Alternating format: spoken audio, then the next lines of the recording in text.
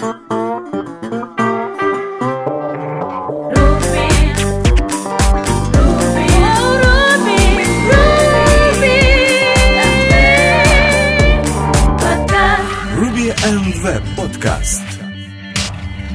Добрый день, дорогие слушатели! Вы слушаете первый выпуск третьего сезона подкаста РВПод. И с вами сегодня Алексей Васильев и Александр Чаплинский. Ура! Поздравляем вас с прошедшими праздниками и давайте же посмотрим, что нам Новый год принес первые эти 10 дней. Да, тут получается 10-11 дней. Первое, что мы вспомним, это выход в прошлом еще году, 25 декабря, Ruby 2.2.0. Это хороший релиз, потому что был зарелижен инкрементальный garbage collector, который тем более еще и научился символы. Поскольку он научился чистить символы, парни, которые разрабатывают Rails, сказали, что следующий Rails 5 будет работать только на 2.2 и выше Ruby, поскольку они собираются очень сильно подрефакторить код и убрать те места, где использовалось, например, string, уже на красиво, на символы, чтобы не было такого, что нам приходится тут использовать string, потому что garbage collector это не чистит. Также, понятное дело, добавили поддержку Unicode 7.0, новые методы, slice after, в enumerable, slice then, обновили библиотеки и убрали deprecated API-шки. Как всегда, потому что мажорный релиз. Новость отличная, мы уже с Сашей даже успели испытать его в продакшене. Мы обновили один из проектов на 2.2.0.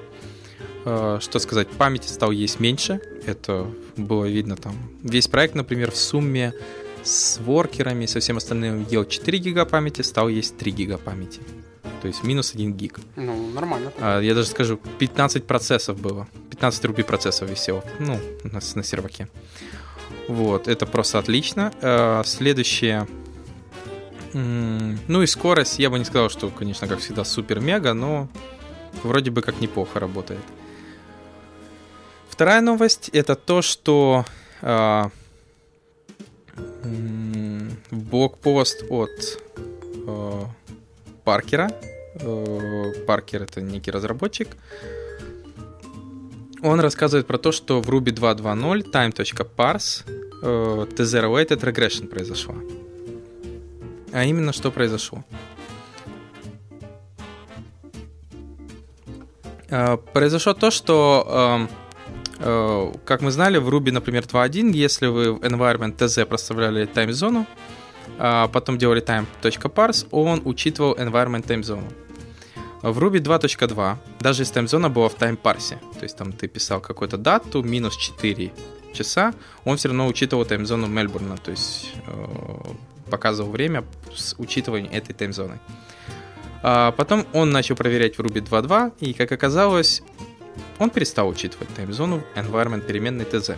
То есть он просто его показывал как есть, то есть не переводил в таймзону, которая указана в environment переменной. Только если ты вызывал метод после time.parse local time. То есть тебе надо было еще дополнительно добавлять local time. Он начал исследовать, в чем же проблема, создал баг на Ruby трекере. Там ему четко сказали, это не баг, это фича. Да, я тоже долго ржал. То есть это, точнее, ему сказали, это баг-фикс, который наконец-то пришел.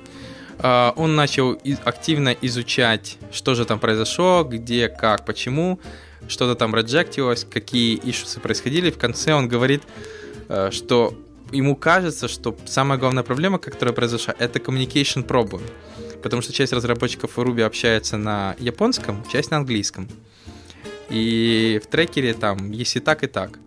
И получается, один не понял другого как-то, третий не понял того, и получается в конце это вылилось в такую регрессию. Но в любом случае, нам это нужно знать, что это не баг, это фича или багфикс.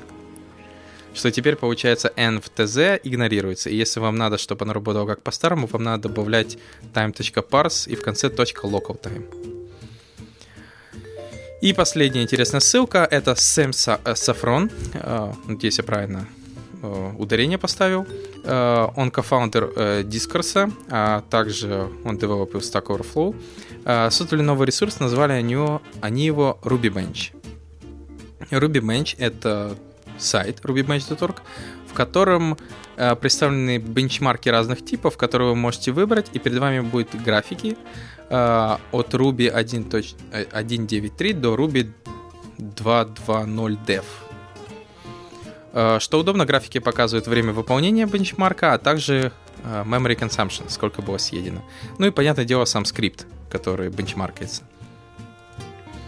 Честно говоря, наконец-то, потому что часто видим, что бенчмарки, если проводят, то в основном какие-то любители. Просто побенчмаркать, проверить, какой Ruby лучше и вообще дает ли что-то новая версия Ruby. И вот, наконец, у нас появился официальный ресурс, ну, полуофициальный, можно так сказать, в котором теперь у нас есть информация по разным бенчмаркам по Ruby. Тут достаточно интересно увидеть, что, например, с каждой версией Ruby иногда увеличивает скорость, иногда уменьшает, или, например, если скорость увеличивается, то память начинает есться, как, там, например, ура, у нас скорость увеличилась 10%, ой, и есть он начал памяти в 3 раза больше. Вот, ну вот что-то типа того.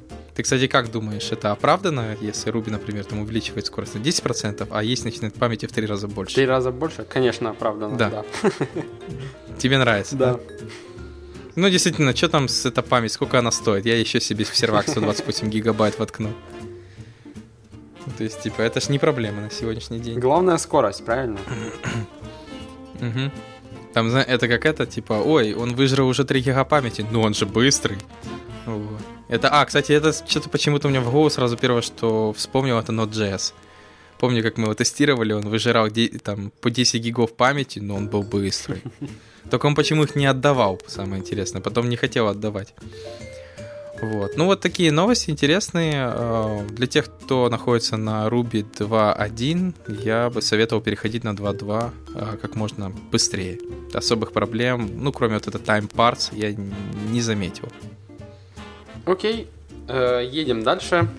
Я думаю, что для начала 2015 года, в принципе, можно поговорить о подходах и о стайл-гайдах. Да, это такие вещи, которые помогают нам в команде работать более эффективно. И вот небольшой блогпост, который рассказывает о стайл-гайд best practices. Помимо основных вообще правил, да, для чего нужны стайл-гайды и как их вообще сделать, ну, получить от них все бенефиты, еще приведено несколько ссылочек довольно полезных на ресурс, один из которых вот называется styleguides.io, на котором собраны довольно такая неплохая коллекция статей о том, как вообще создавать и мейнтейнить стайл-гайды, да, что они дают, как получить самое основное, основные бенефиты. Вот. Также есть, мне довольно понравился такая статья, компания Lonely Planet, как они заимплементили свои стайл-гайды, да, и которые у них, скажем так, интегрированы в продакшн продукт. То есть внесение изменений в стайл-гайд, там, допустим, не знаю, цвет кнопки или там размер шрифта, и все, и изменения уже сразу на продакшене. То есть у них это все засинкано, интегрировано, и когда ты работаешь над дизайном, ты уже фактически правишь продакшн. То есть, что в принципе, с одной стороны и стрёмно, с другой стороны и правильно, потому что, не может быть такого, чтобы в дизайнах одно, в верстке, в стайл-гайдах второе, а на продакшене третье, а если там еще что-то деплоилось недавно, получается, совсем не совпадает ни с чем, то это естественно, неправильный подход. Вот, но основные правила какие? Сделать какой-то подход, да, make it approachable, расшарить его, естественно, в команде, иначе, если доступа ни у кого не будет, то, естественно, никто этому следовать и не будет, поддерживать его, потому что нет ничего хуже, чем стайл-гайд, который был написан раз, и после этого никто ничего в нем не менял и не апдейтил. Вот, естественно, outdated style-guide это тоже штука, которая может больше, наверное, вреда причинить, чем пользы. Вот, естественно, это должно быть частью workflow. Ну, статья неплохая, куча полезных ссылочек там. Я думаю, каждому фронт-энд инженеру, бэк-энд инженеру, потому что стайл-гайды есть не только для там по CSS, да, и дизайну. Думаю, будет полезно полистать и что-то для себя, может быть, извлечь.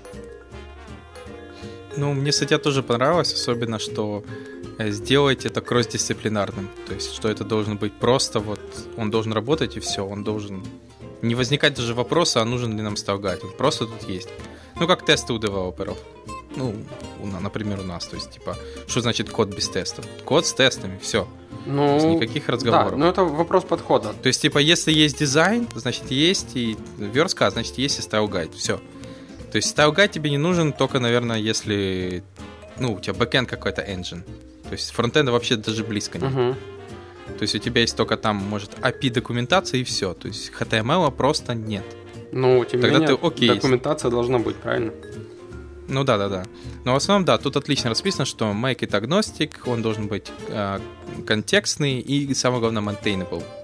То есть это, я думаю, самая главная проблема многих open source продуктов, что они там, знаешь, типа сначала запустили, все круто, а потом забили.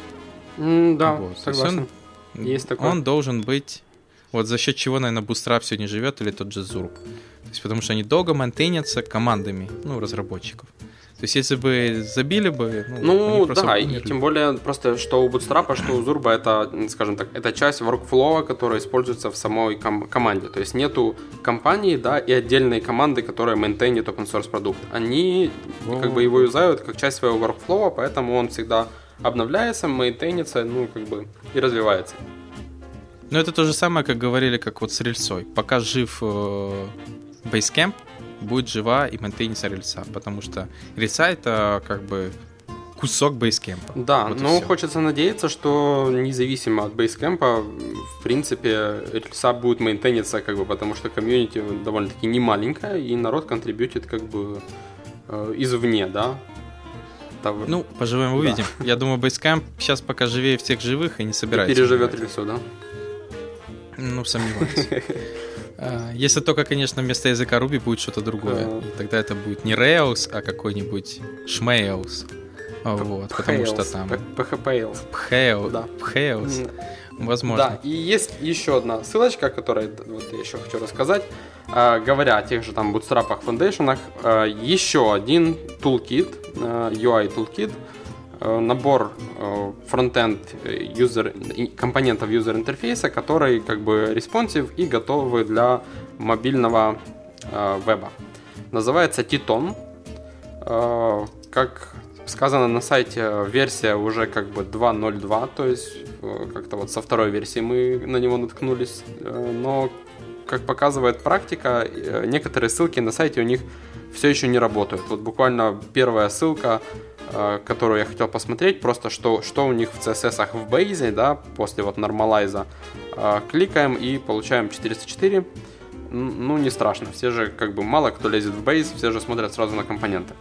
Вот, поэтому если сразу пойти посмотреть на компоненты, все довольно, скажем так, стандартно, потому что есть уже набор такой серьезный всяких фронтенд фреймворков, да, которые содержат, скажем так, плюс-минус одни и те же компоненты UI, я имею в виду сверстанные элементы, плюс-минус одни и те же JavaScript-овые модули, да, которые могут там подключаться или отключаться, да, в кастом-билды и прочее.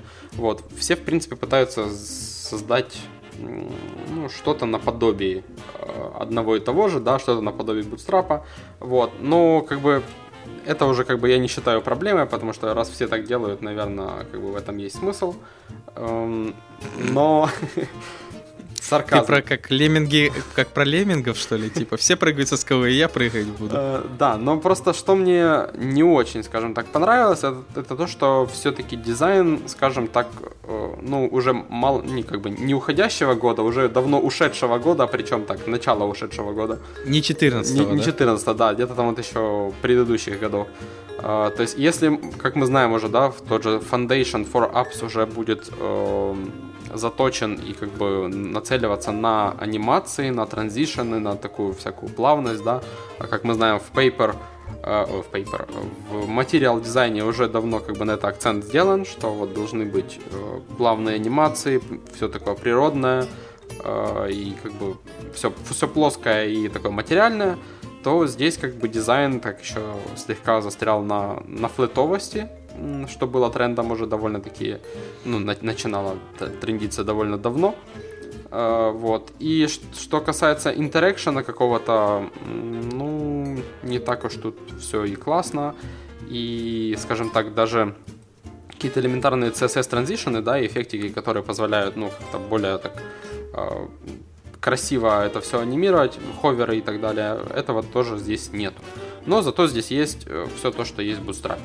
Вот, поэтому если вам не нравится Bootstrap, а мне, допустим, не очень нравится, я бы его не использовал для продуктов, над которыми работаю, то можно посмотреть еще на Titon. Вдруг он вас устроит больше. Если розовенькая менюшка, это, конечно... И, может, я, конечно, путаю. Нет, такая цвет на вкус и цвет, Леш, как бы, розовенькая, у кого-то зеленый я просто раздражает. Я нажимал, просто сначала удивился очень сильно, но это такое. Так, хорошо, перейдем к следующей новости.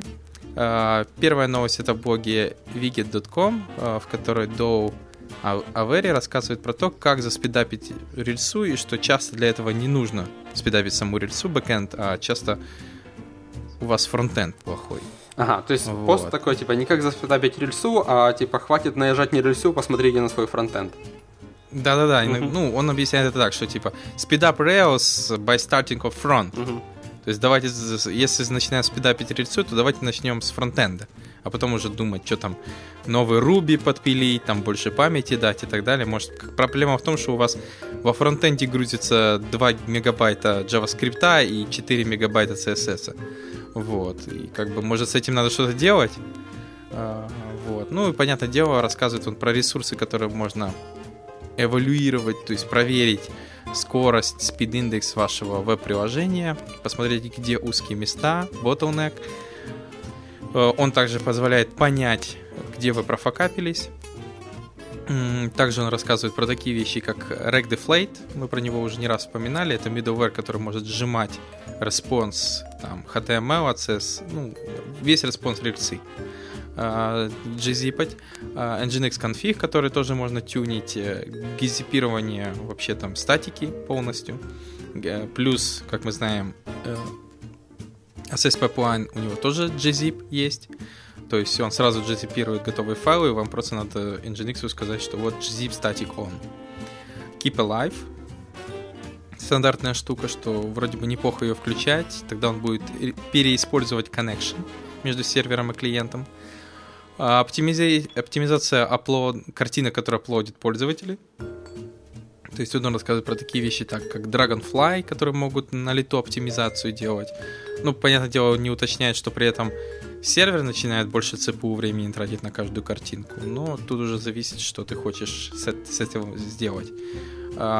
Тут не упоминается про WebP, но можно было бы еще про него сказать, что можно использовать, конвертить еще в дополнительный формат WebP, и тем самым сохраняя дополнительный трафик между клиентом и сервером. Кеширование CDN, это стандартная вещь. Использование Speedy, если у вас есть HTTPS, если нету, то как бы и нету. И, понятное дело, проверка ваших JavaScript, CSS, может там 90, как это часто было, когда подключали Bootstrap, делали какой-то прототип, а потом запускали AntCSS модуль грантовский. И он обнаружил, что 98% CSS можно удалить. Вот. И картинки, что их тоже можно, например, инлайнить в base64 и вставлять прямо, например, в CSS или в DOM. Тем самым они будут сжиматься более... будет gzip на них еще срабатывать. Использование jQuery 2.0 и выше, если вам все равно на поддержку IE8 и ниже IE. Использование плагинов для серверов PageSpeed, которые сразу будут все это делать, то есть сами будут делать lazy loading имиджей, они будут твикать вашу страницу response. Очень интересная штука от Google. Есть модуль и для Nginx, и для Apache. Минусы только, что все это не дается бесплатно. CPU будет, опять же, веб-сервер будет заниматься вот этой всей оптимизацией за счет веб-сервера CPU. Поэтому надо знать про эти риски. Вот. Вообще, хорошая статья. Ты, кстати, знаешь новость с IE? Новость про IE? У них есть новости? Да. Так, интересно. Microsoft недавно сказала, что у них будет новый браузер, и они его назовут Spartan. Spartan. Отлично. Да. И я такой, типа, и они говорят, нет, это не будет никакого веб-кита, все будет продолжать на нашем движке, никакого этого. Ну, как это там, вот. Но, типа, название у него будет, то есть, Spartan. Они, наверное, поняли, что Internet Explorer, они уже, с ним ассоциируется очень много плохого. Это когда они, напоминают историю, когда они Azure, и он назывался Microsoft Azure, и они пытались из него этот Microsoft вот выпиливали везде, потому что все, кто слышал Microsoft Azure, все такие, типа, для Windows, не-не-не. Ну, то есть они не понимали, что Azure это почти то же самое, что Google вот эта платформа, Google App Engine и так далее. То есть там можно хостить все, что угодно там. И Linux сервера, и все остальное. Но когда слышали Microsoft, все типа это. Я смотрю, Microsoft начинает типа меняем лейбочку, это назовем теперь Spartan. Ну, а Spartan это не IE, хотя, как бы, сам понимаешь, наверное, под обложкой будет банальный IE. Ну, но теперь это будет разве называться что Spartan. они его, ну, как бы напишут, не знаю, с нуля, не с нуля, но как-то Сомневаюсь. было бы неплохо. Просто смысл строить что-то новое на еще не разрушенном старом. Ну, я тебе просто объясню, они просто пытаются, то есть IE как бы 11 и так далее, он уже не такой плохой браузер. Не такой плохой браузер по сравнению с IE 6 и 7. Ну да. Вот. Но в любом случае, я думаю, они просто пытаются, типа, убрать вот эту проблему, что, типа, когда все слышат IE, все начинают, типа, о боже, только не IE. А теперь будут говорить Spartan. Вот и все. Ну, увидим. Вот. И второй блокпост.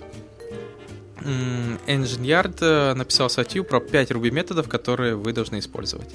Первый это object.tab. Object.tab, когда вы вызываете у объекта этот метод, он вам позволяет в этот tab передать блок, но в этом блоке обязательно будет возвращен объект. Удобное использование tab — это если вам надо вызвать какие-то цепочные методы для вашего объекта, и они должны все равно вернуться. Вот, тут даже есть пример, например, update params, что вы там должны в параметры, в хэш заврапить дополнительный параметр, но в конце метода вам все равно надо return параметров делать. Это можно заменить на одну строчку params.tab, где вы просто в этот параметр пропишите этот объект, а tab вернет, опять же, этот объект. Надеюсь, было понятно, что я рассказал. Если непонятно, посмотрите документацию object.tab. Честно говоря, я видел использование этого метода, но я бы не сказал, что я активно его использую, или вы... Возможно, проблема в том, что иногда другие программисты могут не понять, потому что, не часто я видел использование object.tab. Следующее — это array bsearch. Как мы знаем, в массиве у нас есть методы select, reject и find, которые позволяют искать по ним. И, как мы знаем, в программировании есть классификации скорости алгоритмов complexity. Они ранжируются по O1, O log n, ON, ON умноженное на log on n и пошло-поехало. Вот. Самое, наверное, страшное — это ON со знаком восклицания, то есть факториал. Точнее, ты понял. Да. То есть, типа, хуже, наверное, уже не бывает со сложностью алгоритма и complexity. Вот. И как они в объекте enumerable существует метод .find, который также известен как detect. Он позволяет искать нужный элемент в массиве. Работает все хорошо, но проблема в том, что он все, что делает, он обыкновенно делает цикл, который проходится по массиву, пока не находит нужный элемент, не возвращает его. То есть complexity этого алгоритма ON. То есть где n — это количество элементов в массиве. Как это говорится, worst case ON. Но, как мы знаем, оказывается, это можно ускорить. Можно использовать array.bsearch, который создает бинарное дерево прямо в памяти на основе вашего массива. В таком случае complexity worst case этого алгоритма это log n, что, как понятное дело, очень неплохо. Там, даже если график построить, в ON это будет просто прямая на графике x, y, в то время как log n это будет такой горбик. То есть, типа, просто падающий, даже не знаю, как это. Вот. Тут же есть сразу пример бенчмарка, где берут массив с 50 миллионами элементов и пытается найти число, которое больше 40 миллионов. Вот. Делают find и bsearch. Понятное дело, bsearch очень быстро ищет. Проблема только этого всего то, что вам нужен отсортированный массив. То есть bsearch не работает не по сортированному массиву. Ну, что логично. А следующее это enumerable.flatMap. Это то же самое, что вызвать map у какого-то массива, а потом в конце этого мапа вызвать .flatten. Ну, если, например, ваш map возвращает еще массивы. То есть у вас получается массив массивов, и вам бы его неплохо развернуть в один массив. То, оказывается, flatMap делает это flatten за вас, вызов после всей этой операции. И есть такие еще вещи, как ArrayNew с блоком. Это если вам надо создать новый массив с префиленными там элементами. И Spaceship. Или sort оператор. Я, кстати, его часто использовал, но как-то не задумывался, что он настолько важный. Вот, но оказалось, он важный. Он, получается, сравнивает между собой два объекта. В основном используется для fixed num, то есть цифр. Сравнивает между собой два цифры и возвращает 0, если они равны, минус 1, если первое меньше второго, и если первое больше второго, то возвращает 1. То есть в данном случае можно использовать его, например, для сортировки или компаратора чего-либо. То есть ты можешь делать сорт, и я помню, это использовал для... Если у меня есть массив, а в нем внутри хэши. Ну, вот у тебя есть рука, в нем внутри хэш. И тебе надо отсортировать этот массив с хэшами по ключу в хэше, который содержит циферку, например. То я вот делал именно сорт, в нем был блок, в нем попадалось два хэша, и я между ними использовал spaceship по ключам.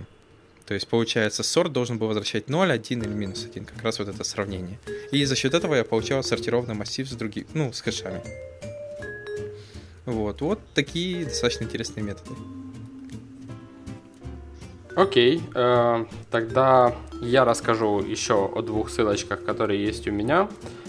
Первая из которых, скажем так, довольно интересная, и такие вот, обе, по-моему, такие на cutting edge, вот новые технологии. Первая из которых называется Ember Script. Это, скажем так, еще один язык, CoffeeScript-like. Вот. И единственное, что он, скажем так, не крутится вокруг каких-то фич, каких-то языков, да, ни статического типизирования, ни еще там каких-нибудь штук, ни функциональщины. Он, в принципе, построен на том же CoffeeScript, имеет весь синтаксический сахар оригинального CoffeeScript, но он содержит в себе еще, скажем так, синтаксический сахар для паттернов Ember.js. Для, там, не знаю, тех же обзерверов, миксинов и так далее. Все это вам не нужно писать там громоздкий код, который мы все видим в туториалах или в документации Ember.js. Вы можете это писать, скажем, шорткатами. CoffeeScript это позволяет. Меня очень порадовала функция, да, стрелочка, которая в CoffeeScript просто стрелочка, а здесь она вот через тильду пишется. Я так понимаю, что это computed property таким образом описывается. Вот, ну, то есть мы уже становимся такими, знаешь, на уровне символов, как бы уже так, типа не какие-то там кейворды, да, а на уровне символов мы уже там разные подтексты вкладываем в этот самый минималистичный синтаксис, просто супер. Ну, и если посмотреть на код в Ember скрипте и на JavaScript код, в который он компилится, то, ну, понятно, что на Ember скрипте, наверное, писать удобнее, чем на JavaScript Ember, как бы Ember код. Ну да, единственное, что я сейчас вижу, поддержка именно тесная интеграция с рельсой есть. Это Ember Script Rails. И есть NPM пакет. Просто Ember Script называется. Меня, кстати, очень еще порадовали вот это плюс computed, плюс observer. Там же это отдельные тебе надо методы и так далее. А ты говоришь, это, знаешь, в Java есть такая штука. Ты там комментами, точнее собаками говоришь там типа это override такой-то, это override. Или типа deprecated, вот прям собака пишешь, deprecated, то есть, и получается там компилятор и так далее, при использовании этого метода у тебя прям варнинг вываливается, все остальное. И тут то же самое, вот, например, ты пишешь name changed, типа какой-то метод, который работает с name. но он, получается, он должен смотреть за атрибутом этого объекта name. В основном в Ember ты это делаешь то, что ты эту функцию заврапливаешь дополнительно в ember.observer, запятая и так далее. Ну, ты можешь увидеть пример. Вот. А тут ты просто говоришь сверху название функции плюс observe name. То есть, типа, эта функция, она должна следить за изменениями name. Все. Да. Или там, что вот функция, которая использует 2-3 атрибута, и ты такой, это computed properties такого-то, такого-то атрибута, плюс computed такого-то, такого-то атрибута. Ты знаешь, ну, если у меня уже была такая идея, вот даже, просто говоря уже о фреймворках, да, они очень много кода, которого, типа, вот, ручного такого каких-то действий, они как бы упрощают все до, скажем так, какого-то паттерна. Вот взять, допустим, тот же Backbone. Ты вместо того, чтобы там руками из формы сетать что-то в объект, потом этот объект слать на бэкэнд, потом получать его и руками раскладывать снова там по полям по каким-то, да, это все делается при помощи там данных моделей и вьюхи, да, которая рендерится. Все это делается, но прикол в том, что вьюхи становятся таким себе тоже паттерном. То есть ты в Backbone пишешь, вот там, допустим, template, потом там item вьюхи, допустим, для композитной или для коллекции вьюхи, затем там initialize, render там какой-то код, да, что-то выполняешь. Ну, то есть, и ты смотришь на все свои вьюхи, и они вот такие вот как-то одинаковые, то есть какой-то паттерн прослеживается. Тебе нужно задать template, тебе нужно там class name, отрендерить, там забиндить, допустим, если это, допустим, не Marionette, или в Marionette тоже иногда нужно модель с вьюхой забиндить, там на change перерендерить, или там на еще какой-то event. Вот. И это тоже в каком-то смысле такие паттерны, которые повторяются. Их можно было бы, в принципе, тоже упростить. И вот прикольно действительно вот видеть вот подобное, когда ты просто вместо паттерна можешь написать какой-то просто keyword, а уже компилятор сам будет знать, во что это развернуть. Например, в Backbone можно было бы тоже круто там просто через слэш строкой прописать конфигурацию типа name темплейта, там, не знаю, модель, item вьюха, моделька такая, все. А уже компилятор, считывая по слэшу, разбивая, берет, просто разворачивает все это во вьюху, в стандартную какую-то collection вьюху, и у тебя вообще все работает на 2 строчках. Вот мы, по-моему, к этому идем. Не, ну, было бы неплохо. Ну, сам вот, например, вспомни, как ты говоришь, многие фреймворки надо как-то класс, объект, вьюха и так далее. А Ember, например, говорит, тебе что, надо создавать пустой класс, потом для него создать пустой, там, например, модель, пустую это, чтобы отрендерить несчастный Hello World. Господи, создай это вьюху Hello World, то все равно я сгенерю в памяти. Если тебе туда не надо что-то дописать. Вот. Ну, скрипт, короче, интересный, да. Единственное, что он тонко запилен только для Ember. Ну, понятно. Но, как бы, ждем остальных, там, не знаю, каких-нибудь Backbone скрипт, Angular скрипт. И... Ну, вот я недавно пытался скрестить кофе и React. Такое немного приходится... Не сильно скрещивается. Но я заметил, кстати, многие не хардовые, те, кто давно программирует на JavaScript, что-то они не сильно переносят этот кофе скрипт и так далее. Они такие, не, я не буду на нем писать, и все. И я говорю, ну что поделаешь, я пишу на нем. А говорят, ну вот недавно у нас новый проект начинался, и все такие, мы будем писать на JavaScript со строгой типизацией. Я задал банальный вопрос, зачем? Я говорю, ну там же типа сейчас вот видишь, все типа пишут. Я говорю, и что, какую-то проблему решает? Все такие, ну сейчас же так пишут. Я говорю, ну окей, тогда вопросов нет. Ну, для заказчика это может быть, скажем так, reasonable, потому что заказчики, как бы не отстреливая дупля вообще в языках программирования, они пытаются следить за основными трендами, последними, да, потому что, в случае, если им нужно будет искать новых разработчиков, или потом этот код кому-то показывать, или мало ли там что, нужно, чтобы он был там, типа, по последнему слову, не знаю, техники, не техники, по какому-то последнему слову. Кто-то в блогпосте написал, что это круто. Вот. Иначе просто, как бы, устаревшие технологии, они просто, им будет стыдно, что они зря выбрасывали деньги за то, что кто-то писал на каком-то там кофе-скрипте, а не на JavaScript со строгой типизацией, понимаешь? Вот, поэтому, да, бывает такое. Но, кстати говоря, о React есть вторая ссылка, которая называется React Templates. Это темплейты для React. То есть, как мы знаем, вот в JSX темплейтах, да, там, скажем так, HTML идет перемешку с JavaScript. То есть мы пишем JavaScript код, и в строки вставляем именно разметку. То есть выглядит, как по мне, выглядит не очень красиво, потому что я никогда не любил ни CSS в JavaScript, ни HTML в JavaScript. Как-то это, по-моему, неправильно. Ты подожди, до CSS мы еще не дошли, как говорит Facebook. Да. У них потом будет CSX. CSX, да. Вот, поэтому... тут в основном у них в рендере все пихается. То есть есть вот у любого React Create класс, и есть там метод render, и вот в нем всегда идет разметка. Вот. И при этом она, кстати, не стрингой. Она тупо, вот ты открываешь тег и пошел-поехал. Просто... Это просто... Как... Да-да-да. Это не валидный JavaScript код. Это просто первый, кто через него проходится, этот JSX, да, это JSX, компилятор, который его... JS сказал бы фиг вам там, или тот же кофе, а да. JSX, естественно. Кофе, кстати, так... Вот поэтому я тебе говорю, что с кофе скрещается не так все просто. То есть, потому что кофе говорит фиг тебе и так далее. Понятно. В общем, компания Wix, да, у них, по-моему, там какие-то свои эти билдеры сайтов, да, какие-то энджины. Да. В общем, они, видимо, услышали мои молитвы, потому что, я очень жаловался на этот JSX, и решили все-таки раздеребанить эти JSX на отдельно темплейты и JavaScript код, который, конечно, в итоге все равно компилится в React код, который там создает элементы. То есть это JavaScript, уже валидный JavaScript, который говорит там React create element, React там add attribute или create attribute. Вот, то есть уже собирает в тот темплейт, который нужно. Но вы, как разработчик, можете писать на HTML, HTML-like синтаксисе темплейты и JavaScript, хотите кофе, хотите JS. Вот, все это будет работать при помощи этого template engine. При этом он вроде как lightweight, то есть очень легкий, и в принципе никакой магии здесь нету, просто прикомпилируется все это дело в React код. Как мне кажется, я не знаю, насколько там одобрит это Facebook или не одобрит. Мне кажется, что все-таки от мнения Facebook много всего зависит.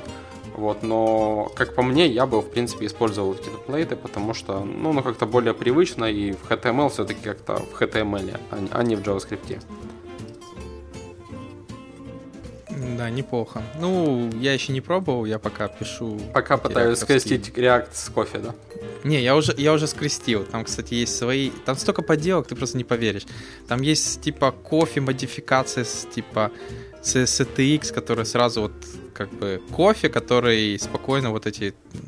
переносит эти все штуки. Вот, но там... Все, Browsify просто спасает. То есть ты говоришь Browsify, там просто приходится его просто в стрингу, не в стрингу там заврапить, RAF типа JS. Кофе просто его трансформирует в JS, в котором вот эти теги просто лежат, они невалидные. Ну а потом он через трансформ цикл проходит еще через Grand React, который уже трансформирует его в JSX разметку. В общем, вот, поэтому вроде бы все работает. Rocket Science. Теперь осталось... Да, Rocket Science это такое. Я сейчас вот флакс, с флаксом веселее. Это, сюда, туда перебросить. Знаешь, с флаксом вроде бы... Я смотрю, чем дальше, тем то ли я старею, то ли технологии остаются умнее. То есть, знаешь, Flask просто подход, ты не можешь ни за что заврапить. Это, наверное, когда я начинал... Что же я начинал? Erlang учить. И, не за что было зацепиться. То есть ты привык к объектно-ориентированному, а там, другой подход. И ничего не мапится. И ты такой сидишь, проще вообще очистить мозг, и вот так. И тут то же самое. Flask, ты сидишь, это модель? Нет, это не модель. Подожди, это же вообще не модель. То есть там лучше, забудь, знаешь, как это в системе. Забудьте все ваши знания, начни учить, как было. Вот. Но в основном, да, темплейты, может быть, и поможет, но я думаю, не сейчас. Я уже закончу объект без темплейтов, но смотрится ничего так. Прикольненько. Так, хорошо. Поехали с следующим новостям. Дэвид Голипхли написал Fast Feature Vector Distance Sorting Using Postgres. Ух, какое название. Как мы знаем, есть такая штука, называется Feature Vector. Feature Vector — это цифровое обозначение объекта. По-нашему fingerprint или там n-gram или что угодно можете как называть. Например, когда я делал сравнение изображений через Postgres, то я создавал цифровую подпись каждой картинки на основе цвета пикселей, освещенности пикселей. Вот. Ну, алгоритм был простой, но приблизительно похожие картинки, если вы там watermark на них кидали или там меняли цвета, освещенность или что-либо, он все равно мог найти. Ну, а если там resize и так далее, там уже было сложнее. Или кусок он не мог найти. Ну, потому что n-gram создавался просто на основе цифровая подпись. На основе самой картинки. Вот. Тут, получается, показывается пример, что вот есть виды яблок, и у них есть разные цифровые характеристики от 0 до 100, теркость, сладость, хрустящесть, ну, и можно, наверное, так. У каждого свои цифровые обозначения, то есть у нас, например, есть 5-dimensional, 5, получается, пятипространственный вектор у каждой из этих, у каждого яблока. Тут возникает вопрос, как мне, например, найти, какое там самое ближайшее к этому яблоку вот это, по всем этим характеристикам. Вот. То есть для этого существует некая формула через расчет эвклидовой дистанции. Она не очень простая, можно глянуть прям в блокпосте. Ну как не очень простая? В расчете, я думаю, не очень простая. Вот. Понятное дело, это можно в Ruby запихнуть и посчитать. Все вроде бы круто, но это не работает, если у вас огромное количество данных, большой вектор, и вам это как-то надо скейлить. Потому что скорость расчета алгоритма увеличивается в N2. То есть очень быстро, падает скорость. Поэтому автор этой статьи предложил, во-первых, что в Postgres есть уже тип array, column type, который поддерживается рельсой, а значит мы просто можем цифровые характеристики для каждого объекта хранить просто в одном поле. Все эти вещи. И второе, что в Postgres есть дополнительный модуль в contrib лежит, называется cube, который у него есть метод, называется cube_distance, который может посчитать дистанцию между двумя векторами прямо в query. То есть это как раз то, что нам нужно. Вы просто, получается, дописываете, то есть активируете это расширение, дописываете select, в котором используете cube_distance по вашему вектору, который вы храните в массиве в Postgres, и сравниваете его с селектом, который вы там по другому яблоку хотите найти. И тем самым у вас будет топ ближайших яблок, который вам нужен. Как показывает автор, скорость увеличилась в 5-6 раз по сравнению, если бы это использовалось просто через Ruby код. Ну, то есть расчет вот этого всего distance положили на Postgres. Думаю, неплохой блокпост, особенно учитывая код, как, можно так сказать, один из тех вещей, которые я все тоже расписывал, это поиск похожести объектов. То есть, когда тебе часто надо найти не идентичный, а похожий объект. И в таком случае возникает вопрос, как это делать. То есть, если банальным расчетом каким-то это не получится, особенно если данные огромный объем. Поэтому вот, когда вот надо рассчитывать эвклидовую дистанцию или что-либо, Postgres часто вот может помочь со своими расширениями. Например, у него есть еще расширение SMLR, в блокпосте оно не упоминается, которое позволяет, у него не просто есть поддержка разных формул по поиску похожести объектов, но у него даже есть индексы. То есть дополнительно к этому можно создать индекс на нужное поле и искать похожесть объекта по индексу. И второй блокпост в блоге CustomMink, который рассказывает про Active Record 4.2 тайпкастинг. Как мы знаем, Active Record, он занимается активным тайпкастингом. Он кастит, он берет, например, какие-то объекты из базы, и ему надо те объекты, которые приходят из базы, превратить в стандартные примитивы рубишные. Ну или же там рельсовые, если поверх, то есть примитивов рубишных, там какие-то рельсовые врабятся.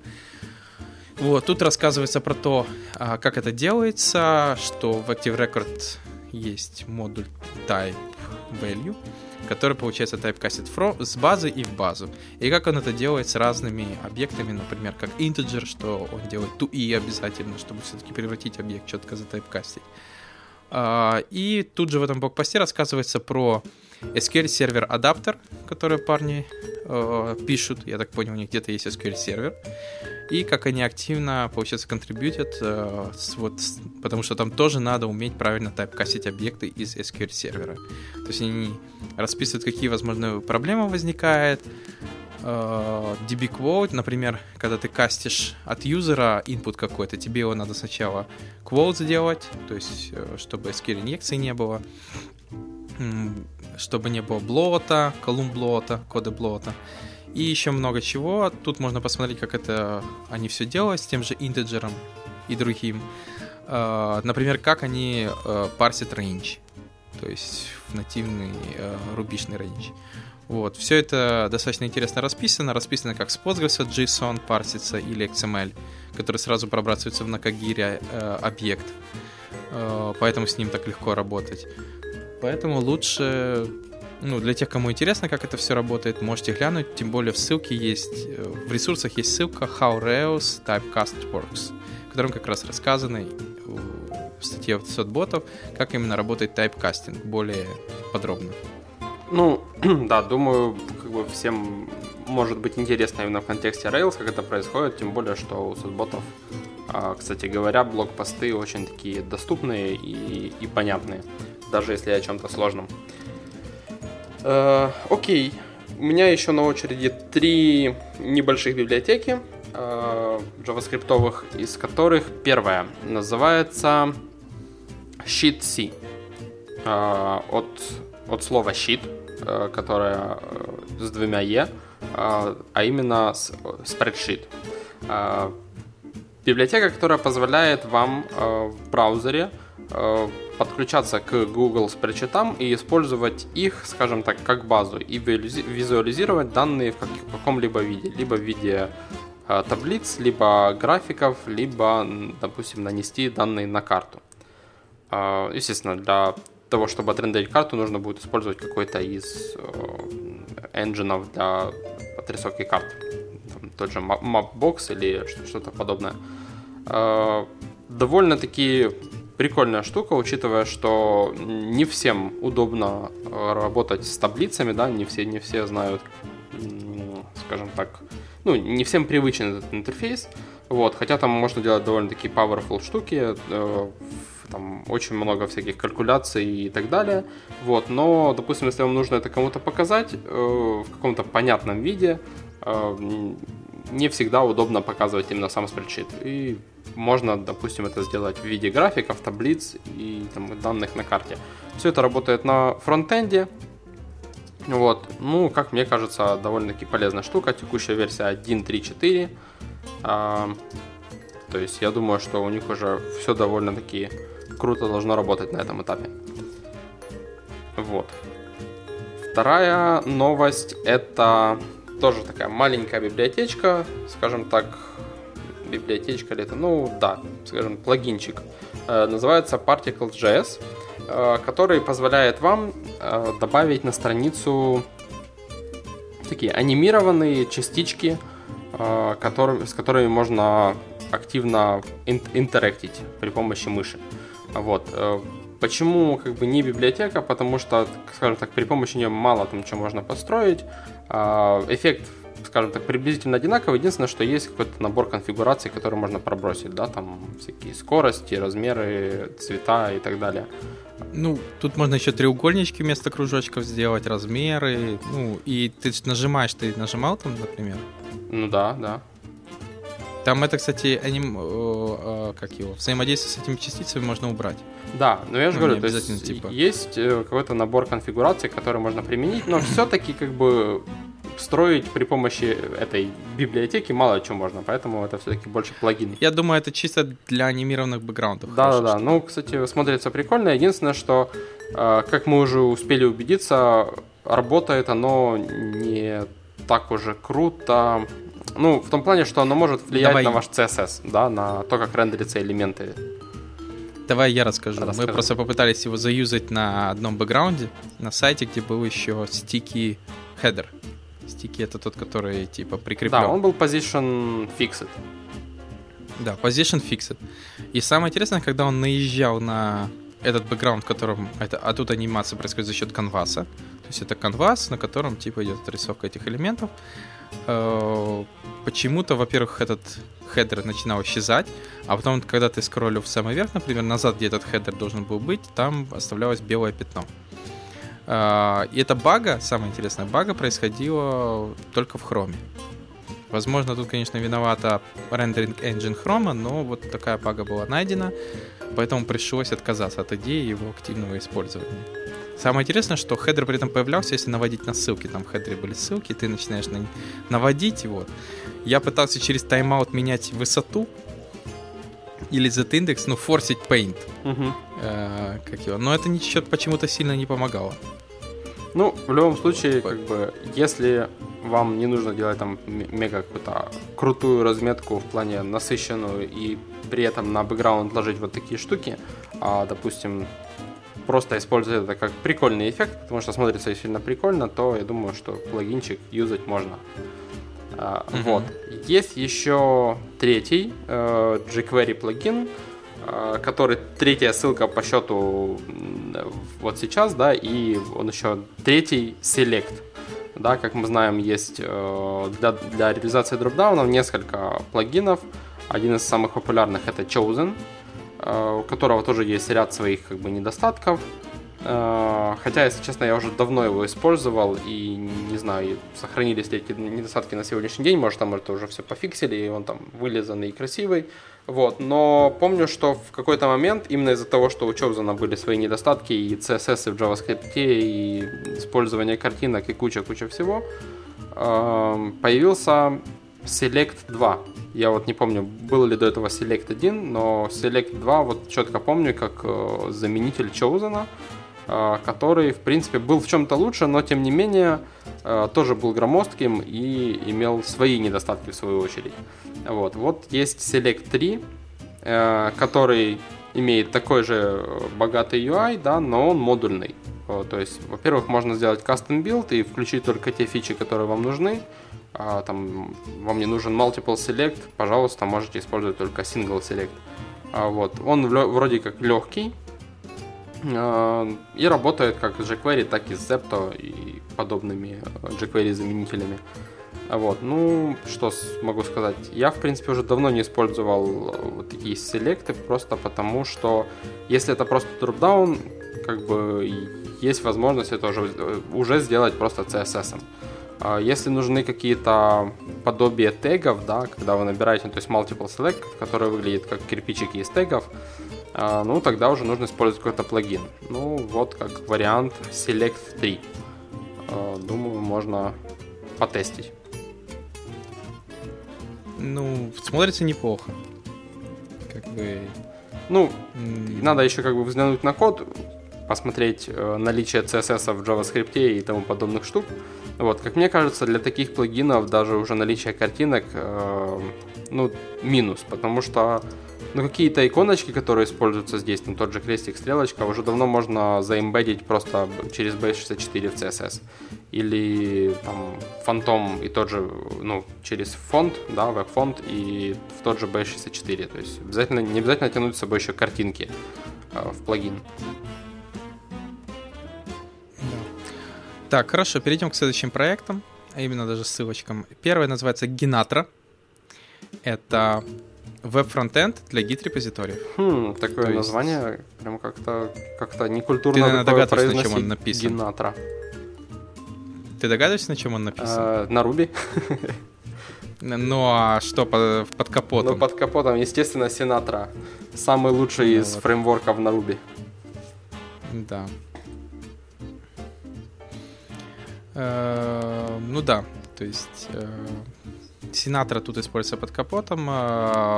Предоставляет он вам веб-морду, которая показывает ваши репозитории, коммиты в него. Разворачивается очень быстро, это просто гем. Понятное дело, полностью бесплатный. Делаете gem install Ginatra, а потом Ginatra run. И все готово. Веб-морда сама по себе очень упрощенная. Это, наверное, вам не GitLab.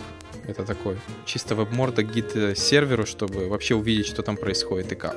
Чтобы не ковыряться через Git-log и прочее. Для тех, кому надо более упрощенно, не распухший GitLab, а что-то такое простое, вот можете попробовать Ginatrу. И вторая ссылка — это Loaf. Loaf — это менеджер, который позволяет, то есть это гем, который позволяет менеджить и показывать брейкрампы для Rails.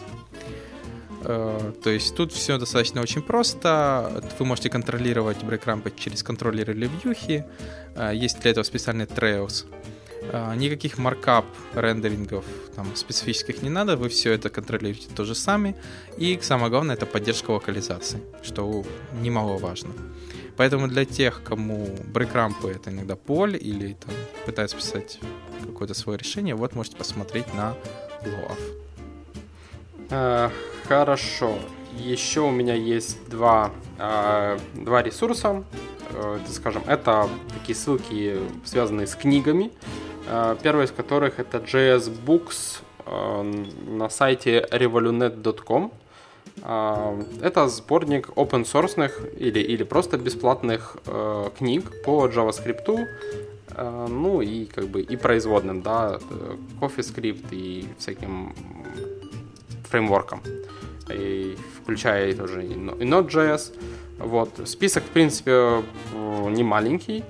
Я думаю, что как бы все их прочитать вряд ли получится, но, тем не менее, по интересующим вас темам можно найти довольно-таки неплохие книги. Вот. В любом случае, если вы там ищете чего почитать, то, ну, именно из JavaScript ресурсов, то вот это как раз, скажем так, отправная точка, с чего можно начать. Вот. Здесь есть как, скажем, уже и старенькие такие книжки, которые просто, не знаю, стоит, не стоит включать, но, тем не менее, там основы, там Dive into HTML5, ну, скажем так, да. Вот. Не, ну некоторые книги очень даже неплохие. Хотя, честно говоря, я не знаю, где столько времени взять, чтобы это почитать. Вот, но там, например, некоторые, вот, например, того же Эдди, JavaScript Design Patterns. Ну, кстати, неплохая книженца. Я читал Early Release. Почему Early, если там уже несколько версий? Ну ладно. Может, они картинку просто... Может, да. Ну, кстати, вот дизайн-паттерны классная штука, потому что... Ну, и тут удобно, что они еще сортированы типа по уровням. То есть тут есть beginner написано, advanced, и, например, вот в Writing Modular JavaScript тоже неплохая книга. Есть JS in 10 minutes. Ну, так, сойдет. Backbone от того же эти Intermediate. Есть же веселый JavaScript for Cats. Ну, короче, вроде бы неплохая. Главное всегда помнить. Или вот это выразительный JavaScript, по-английски eloquent JavaScript. Да, мы рассказывали недавно. Вот, мы рассказывали про нее недавно. Она для начинающих, но, кстати, вот если вы действительно начинаете JavaScript, это вот самая нужная книжка, хорошая. Она четко и красиво расписывает. Конечно, она расписывает только хорошие стороны JavaScript. Она не расписывает плохие, но... Потому что, когда я читал, там, например, вот смотрите, как круто. Я такой, у меня сразу в голове, а если я сейчас это поменяю сюда, то все будет не круто. Но, ты же понимаешь, я не начинающий. Но книжка хорошая. Вот, поэтому для тех, кому интересно, тут даже есть advanced методы, есть по TypeScript, вдруг кто-то понимает, что это будущее. Вот, посмотрите, хороший набор бесплатных, при этом еще и бесплатных книжек. Да, ну и напоследок еще одна бесплатная книга, которая называется «Адаптивный веб-дизайн». Adaptive Web Design. Собственно, рассказывается о том, как можно строить приложения, которые у вас mobile-friendly, при помощи подхода Progressive Enhancement. Да, как мы знаем, есть Graceful Degradation, есть Progressive Enhancement, они, скажем так, направлены друг к другу. Да, если в одном случае вы делаете все в Degradation, вы делаете все как бы от самых крутых фишек и постепенно с браузером, который их не саппортит, какой-то делаете Degradation, да, какие-то fallback'и и тому подобное. то Progressive Enhancement — это такой подход, когда вы делаете базу и постепенно наращиваете новые фичи для новых браузеров. То же самое, в принципе, применимое для мобильных, да. Это когда вы делаете какую-то десктопную версию и деградируете до маленьких девайсов, то есть как бы его делаете таким, ну, деградируете — не очень красивое слово, по-моему. Не, по-моему, отлично звучит. Я как раз хотел тебя узнать, ты как любишь, деградировать или все-таки... Enhancement, да? Ну, или enhancement. Деградировать — не очень красивое слово, потому что ты же не деградируешь, ты наоборот улучшаешь интерфейс, но просто как бы делая... Нет, ты не прав, мобильный... ты не прав. Ты как раз именно реально деградируешь, потому что ты, во-первых, сначала берешь и вкидываешь, вот знаешь, там как художник, типа, в кучу взял красок всех возможных и кинул на этот, как его, типа, о, все, отлично. Так, тут border радиусы, корнеры, там, канвасы, WebGL, все накидал. Потом такой, а теперь откроем VE. Так, и начинается, типа, берем напильник и отпиливаем все, что лишнее. Вот. А подход же как раз enhancement означает так: накидали основное, это интерфейс, он выполняет эту функцию. Вот, отлично. Он выполняет везде одинаково, да. Везде работает, да. Отлично. А теперь начинаем, типа, что нам, border радиусы нужны? Ну, давай на кнопочке border радиуса повесим. Да, тут я согласен, но с мобильным ты же можешь не вырезать какие-то элементы, которые ты не знаешь, куда втулить. Ты можешь строить интерфейс так, что у тебя все то, что есть на десктопе, присутствует на мобильном. Просто оно правильно заскейлено, правильно как бы включается. Ну, то есть все зависит от того, как ты подходишь к мобильному. Если ты подходишь так, что вот на десктопе у нас полная рабочая версия, а на мобильном мы сейчас половину контролов поскрываем, потому что на мобильном оно не очень нужно, то да, можно назвать это деградацией, ну, в плане полном понимании деградации. Но это в прямом смысле деградация. Да, но если ты как бы оставляешь полный функционал и как бы просто его адаптируешь под мобильный, то я как бы с деградацией не сильно согласен. Но имеется в виду не столько как бы деградация или улучшение, сколько просто направление, да, откуда куда ты двигаешься, от десктопа к мобильному или наоборот. Вот, ну как бы, скажем так. Да. Заметил, что многие именно в основном двигаются от десктопа к мобильному. И некоторые даже не задумываются, кстати, от движения к мобильному. Типа, а чё, я открыл на айфоне, там просто надо 2 пальцами, он увеличит. Ну, ты понял. Не, ну это уже совсем крайний случай. Ну, я тебе просто говорю, что многие, ну вот посмотри, как дизайнеры. Вот даже, я надеюсь, наши не слушают дизайнеры. Как они дизайнят. Они просто тупо дают десктопную версию, еще и тем более на свой 27-дюймовый iMac, который как бы ты потом лепишь, окей, но потом в мобайл превратить, почему-то это самая главная проблема, начинается даже не дизайнера, а того, кто верстает. Да, ну часто такое бывает, я согласен, но, скажем так... Потому что они говорят, а что тут такого? Смещайте как-нибудь, там, а это уберите, а это не нужно. Ой, это нужно, но не помещается на мобильный, ну давайте что-то уберем. Ну, то есть в основном так происходит. Давайте что-то уберем. Ну, я не спорю, но это все-таки больше, наверное, как бы такой человеческий фактор, потому что есть, скажем, дизайнеры другого типа, которые четко начинают рисовать с мобайла. Ну, не знаю, просто потому что их прет, или потому что они именно мобильные дизайнеры в основном, да. Но часто бывает начинают именно с мобайла. Не, native мобильных дизайнеров не будем вспоминать, они как бы у них... Зачем ему рисовать под рукой, если есть я имею в виду, что iPad. Просто даже если ты типа рисуешь веб, который должен работать и там, но есть дизайнеры, которые начинают с мобильного, потому что это, не знаю, может проще, или это ближе, или, ну не знаю. Дорогие дизайнеры, если вы все-таки случайно слушаете наш подкаст и так далее, и вы реально работаете по не degradation, а graceful, вот это, напишите комментарий хотя бы, скажите, что вы есть. Я хочу знать, что вы есть. Да, progressive enhancement. Я хочу, что вы есть.